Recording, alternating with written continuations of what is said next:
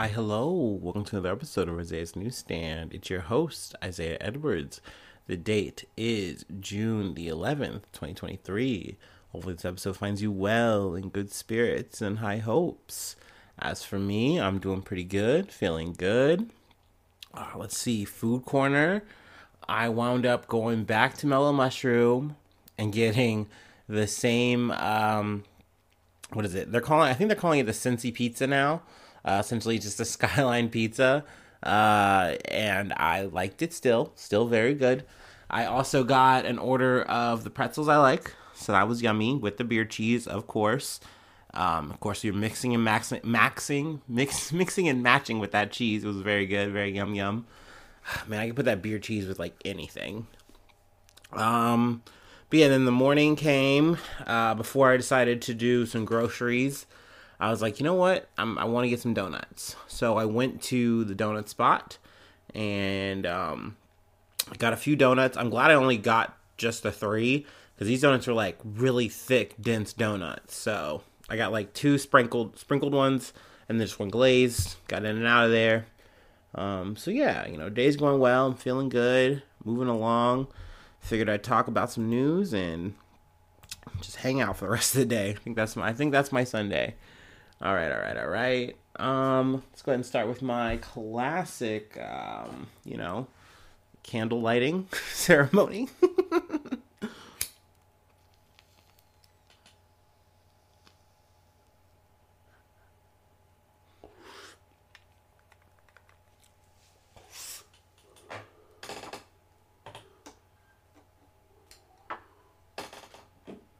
Oh boy.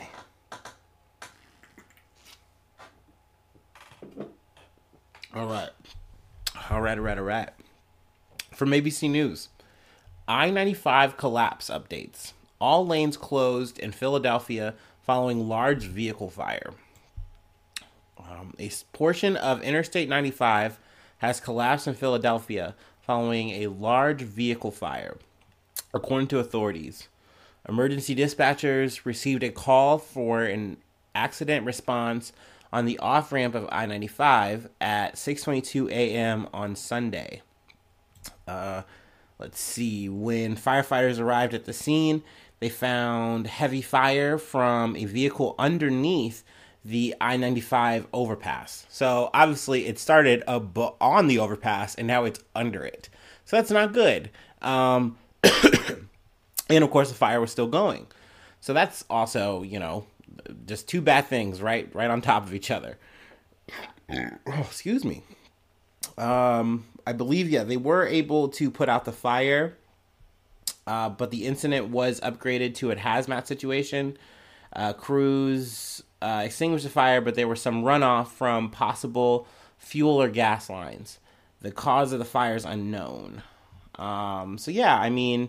Just a nasty scene. I don't know if there's any injuries in terms of the driver or anything like that. I know there was a witness who kind of came up and was like saying, oh yeah, this bridge is looking weird. Like, the highway itself is getting weird. And she said she noticed someone else was like, oh, okay. And like they pulled back and turned around on the highway. It was that sketch to them. And I mean, they were right. Like, thing literally buckled. And I just couldn't imagine seeing a flaming vehicle and then hearing or seeing a flaming vehicle under the highway itself. So definitely a crazy thing to transpire. I was like, all right, we're going to definitely go ahead and throw this up here. If there's any big updates, I will definitely cover that. We can go ahead and move along. Let's see here from NBC News. Manhunt launched after 9 injured in targeted San Francisco mass shooting. A manhunt has been launched by police in San Francisco after 9 people were shot in a targeted and isolated incident Friday night. When officers arrived at the scene in the city's busy Mission district, they located multiple sets or multiple victims suffering from apparent gunshot wounds. Let's see. We can confirm that there are 9 victims that were struck by gunfire, and they are all expected to survive. So that's good news. Though it doesn't have any description of the suspect, or I mean even potential suspects, I don't know. But they do say that they have a manhunt and that it is targeted. So it kind of lets you kind of know that maybe they are onto something, maybe. But maybe they're just keeping things close to the chest as of right now. I'm trying to think if there's anything else I wanted to pull from there. Nope, that's it there. So, another day, another shooting, sadly. But at least there's silver lining that no one was, fatally wounded. That's good, Gotta take the dubs where you can. Let's see here. Another story from NBC News. Girl, 10 years old, rescued after surviving 24 hours alone in rugged mountains in Washington State. Yo, we covered a crazy situation in Colombia the other episode. I know this is obviously much lighter by comparison, but putting myself in this girl's shoes, I couldn't. I would be folded. I don't know what I would do. I'd be barefoot. So I'm glad that she was able to get out of the situation okay. We'll go ahead and read into it. A 10-year-old girl who came to the United States from Afghanistan just 2 years ago was rescued after surviving 24 hours alone in a rugged and remote mountain area in Washington State after she got lost during a family gathering.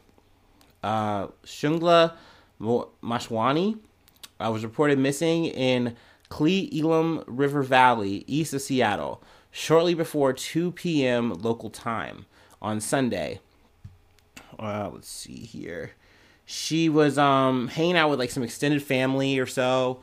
I think they say that there's about 20 adults in the group, but at some point, as they're coming back to the parking lot to eat lunch, they notice that Shungla isn't with the group, and apparently she had gotten lost or gotten separated, realized she was alone, but then she couldn't find her way back to the bridge to kind of get back.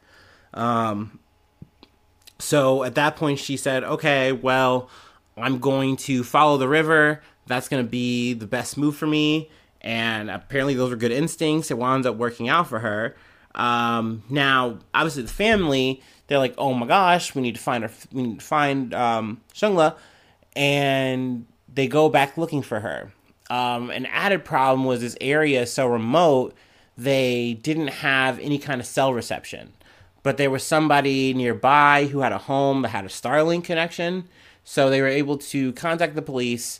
They then go, do a search, an extensive search, and they wind up finding her. So, hey, another W here on a Sunday. So that's good. We'll take them all. Put in a little basket. All right. We are chomping along here, aren't we? We got one more to go. It's gonna be a little short and sweet one, eh? All right. Well, I got one more break to take, and then I'll let you go. Wow, a little zoom in. I'm a little road runner. Beep, beep.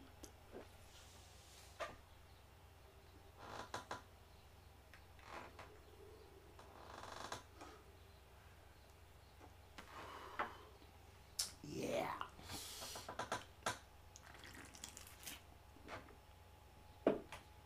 All right. From USA Today. Scientist emerges half inch shorter after living 100 days under sea. Here's what he learned. So this is a bit of an update on Joseph Dituri. We covered him a couple weeks back, I believe. He was living underwater. He had broken the record of 73 days, and he wound up making it to 100. But really for him, it wasn't so much about breaking the record. It was really about the science of it all. He was, he's really into biohacking. This man's 55 years old, and I gotta say, seeing him topside, he looks good. You know what I mean? He looks cut. He looks well. I was surprised because, I'm thinking, one, you're probably just gonna wither away down there. He literally just had a microwave. He was eating some maybe some fish and eggs or something like that. I don't know. He had a very meager thing. He was working out of a microwave because that's all that would work out at that pressure. And a lot of the science was, what does this pressure living underwater do to the human body? So one thing he had noticed when they came up and they were running tests on him is that he's in half an inch shorter. And they say that that's most likely from the compression, which makes sense because when you're in space, you actually get a little bit taller. So it's like, oh, okay, well, that's interesting. All right, noted. Also, peeing, this isn't in the article, but it's something I heard from some other information. He had said that when he was down there a lot, he had to pee a lot more. Another thing that I learned from this article was that his diet has been the same pretty much going down, and this is just his daily lifestyle, which kind of makes sense, learning that he's trying to like be 110 years old one day. Like, he wants to have this regimented life to kind of live as long as you can. So I'm like, okay, all right, this is all kind of adding up. And I mean, I think it's just really cool that a person set out to do this. And then also along the way, even though he was isolated, he got to see like family members, students, because he's a professor. They would like scuba down to him and like hang out, talk to him or whatever, interact with him, I guess. So he had contact with the outside world. It's a very interesting project. I'm curious also to see and think like what's going to happen, or who's going to break the record next. Like, is someone going to try to go for like, 101 or more? Who knows? But also he is supposed to have about like 6 months of like studying and tests done on him, just for more research, more understanding. So yeah, I thought that was an interesting note to kind of end on for the episode. Nice little update there. Things going on top side now. All right. Wow, yeah, this is like our shortest episode. You love or maybe hate to see it, I don't know. But I thank you so much for tuning in, and hopefully I see you again. But hopefully I see you soon for some more good news. I love ya. Bye-bye. Mwah.